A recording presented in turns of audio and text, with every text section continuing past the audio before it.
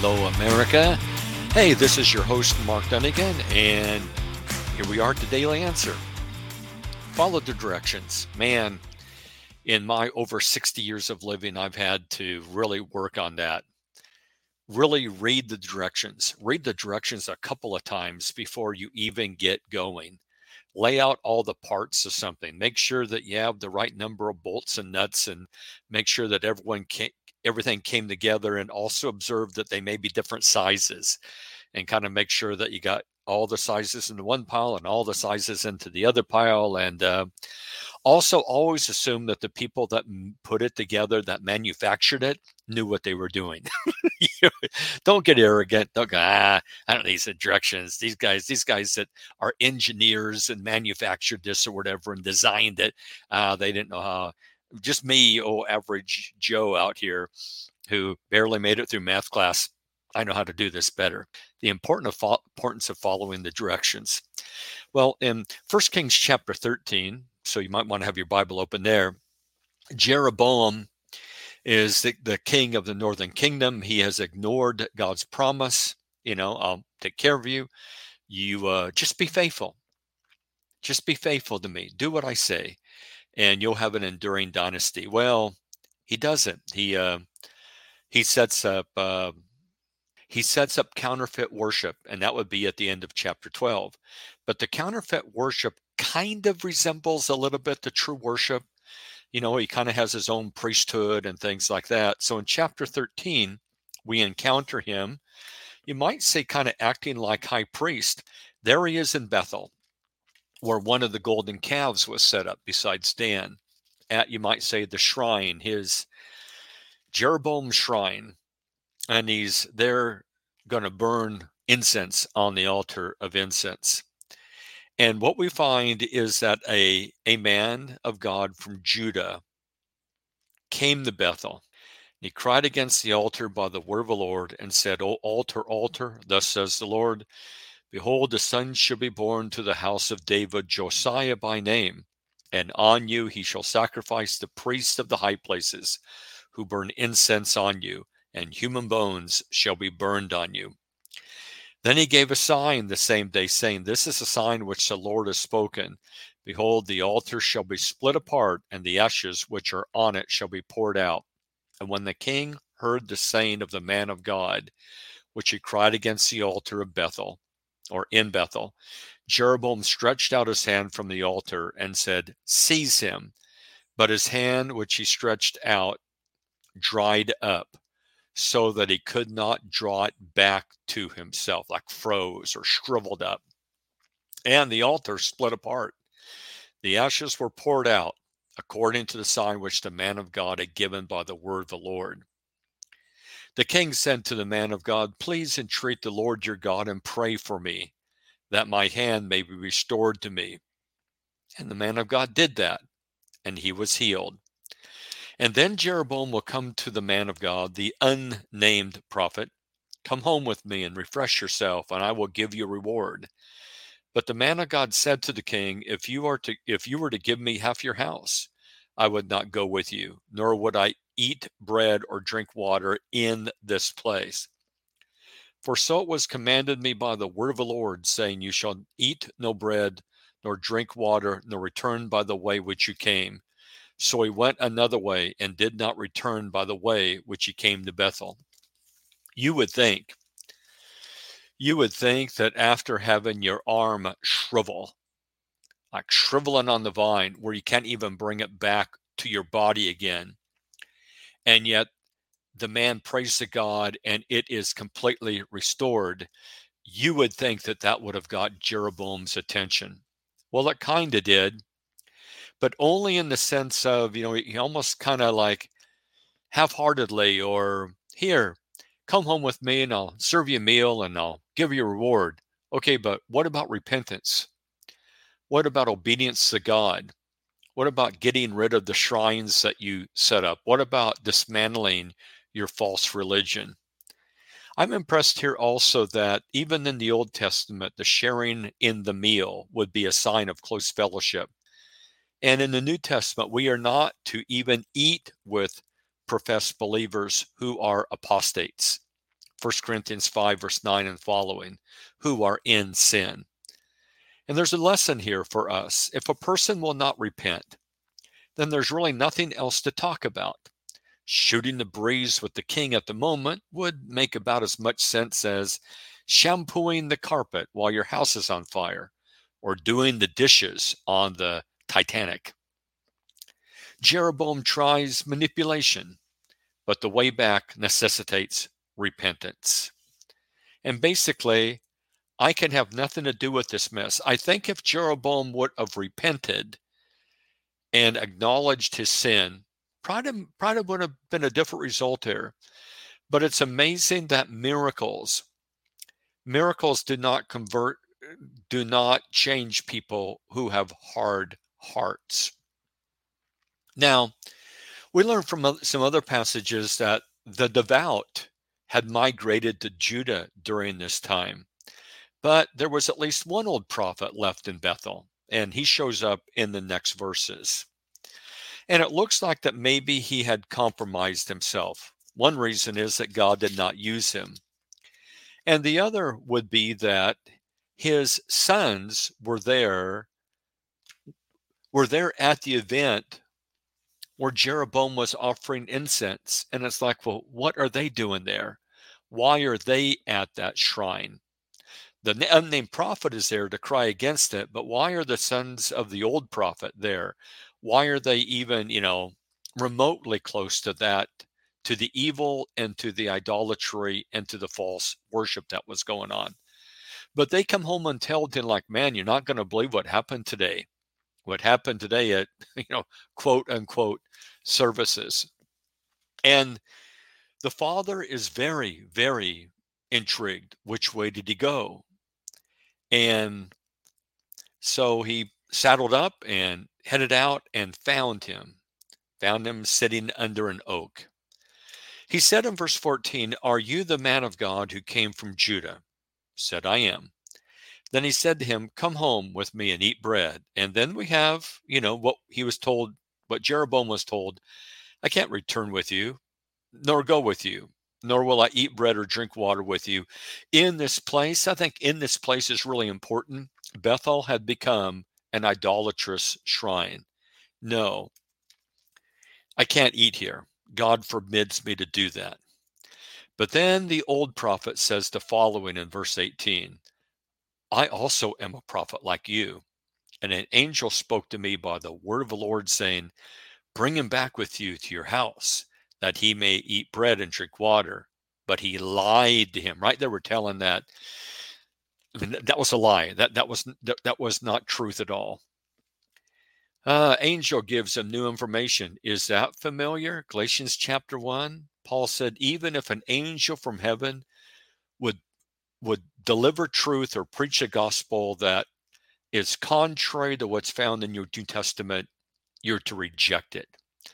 Right here, we learn that God does not contradict himself, and he expects us to test those who claim they are speaking for him with the information that he has already revealed. We see that in Acts 17:11 and 1 John 4. God is not offended when we test those who claim to represent him. He wants us to do that. Interesting. Why does he lie? Why does he lie? Sadly, the unnamed, well, first of all, it's interesting. I am also a prophet like you. No, you're not. But he wanted to be. He wanted to have that reputation of being a prophet, but he didn't want to pay the price. Because if he was truly a prophet, he should have already been crying out against the idolatry that was going on in his very town. But then it says a little bit further. So he went back with him, verse 19, and ate bread in his house and drank water. Why was that? Why was the other unnamed prophet deceived? Did he naively assume that someone who professed to be religious always spoke the truth? Was that if someone says God is talking to me or an angel has spoken to me, that you can't ever question that? Was he fooled by the age or the experience of the old prophet, thinking like, well, he must be right, seeing he spent more time studying or being a prophet than I have? Was he under the illusion that he could not challenge someone if they claimed that God had indeed spoken to them? Did he forget that even prophets can lie and fall away? Did he forget that Satan can use God's professed servants and appear as an angel of light? Observe carefully that the young, I assume young or younger prophet, was not taken in or intimidated by Jeroboam or his officers, but was completely fooled by the old prophet. The lesson here is that temptation is often far more dangerous when it comes from someone who appears innocent, who appears on the same page as you are. Jeroboam and his idolatry didn't trip him up, but the old prophet who claimed, I'm a prophet like you, and God has sent a new message to me, and an angel has spoken to me, that's what tripped him up. We need to be aware of that. Some of the most dangerous people out there are not like diehard atheists and people that reject all truth and morality, but rather they're the people in the denominations that have some truth, but they're also telling you, but you don't have to be baptized to be saved. You really don't have to follow all the Bible. You really don't have to do it exactly as it says. Hey, how many religious people will often say, hey, I'm a Christian just like you, when their life says and their beliefs say the complete opposite? One writer said the old prophet is an alarming combination. He speaks the truth of God, or claims to, and later God will speak through him and condemn the other prophet. But at the same time, he destroys the servant of God. We should be terrified if you have the truth, and yet that truth does not grip, control, and transform you. God immediately pronounces judgment, and here's the thing for the reader, and the first time I read this, it caught my attention. The judgment doesn't come against the old prophet that lied. The judgment comes against the prophet that disobeyed God, that allowed himself to be deceived. That really is, immediately that kind of rubs you the wrong way, right?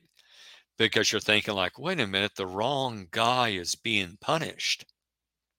Many would argue that his disobedience was in such a tiny matter.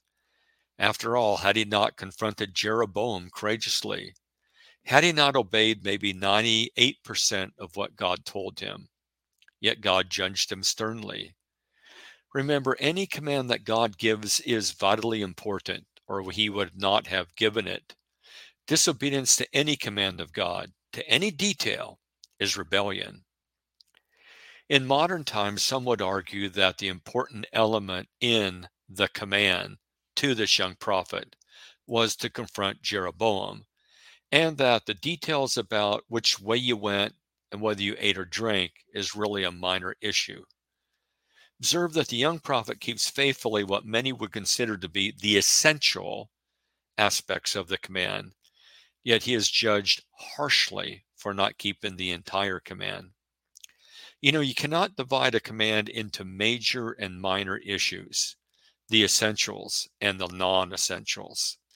Do not let anyone convince you that as long as you have warm feelings for God and generally do what is right, that you can ignore certain commands of God, that you can pick and choose. Be careful when people say, well, Christians major in minors. If God gave the detail, it is not minor, and we need to major in it. Yes, the old prophet lied to him, but God still held that man accountable for believing a lie that contradicted truth that he already had, right? And so you're not going to be able to stand at the judgment and say, okay, yeah, I read what your word said, Lord. I read what the Bible said, but this really experienced, smart religious guy here said something different. He deceived me. He had a tricky argument. Well, yeah, he'll be judged, but so will you. Consider the fact that God did not strike down Jeroboam or the old prophet. Rather, he immediately punished the man who had previously been faithful. Now, eventually, Jeroboam is going to be dealt with, and the old prophet will be dealt with. He will meet God in judgment, and liars don't go to heaven, Revelation 21. But the thought might be that the Holy Spirit is trying to deliberately catch your attention here, is that learn carefully what God's trying to tell you here. And that is, no matter how faithful you have been, it is never safe to venture outside of God's word, no matter what your past record is. You may be the first one condemned. The death of the unnamed prophet is unusual. A lion kills him, but then simply stands near the corpse of the fallen prophet and the donkey that is there still alive.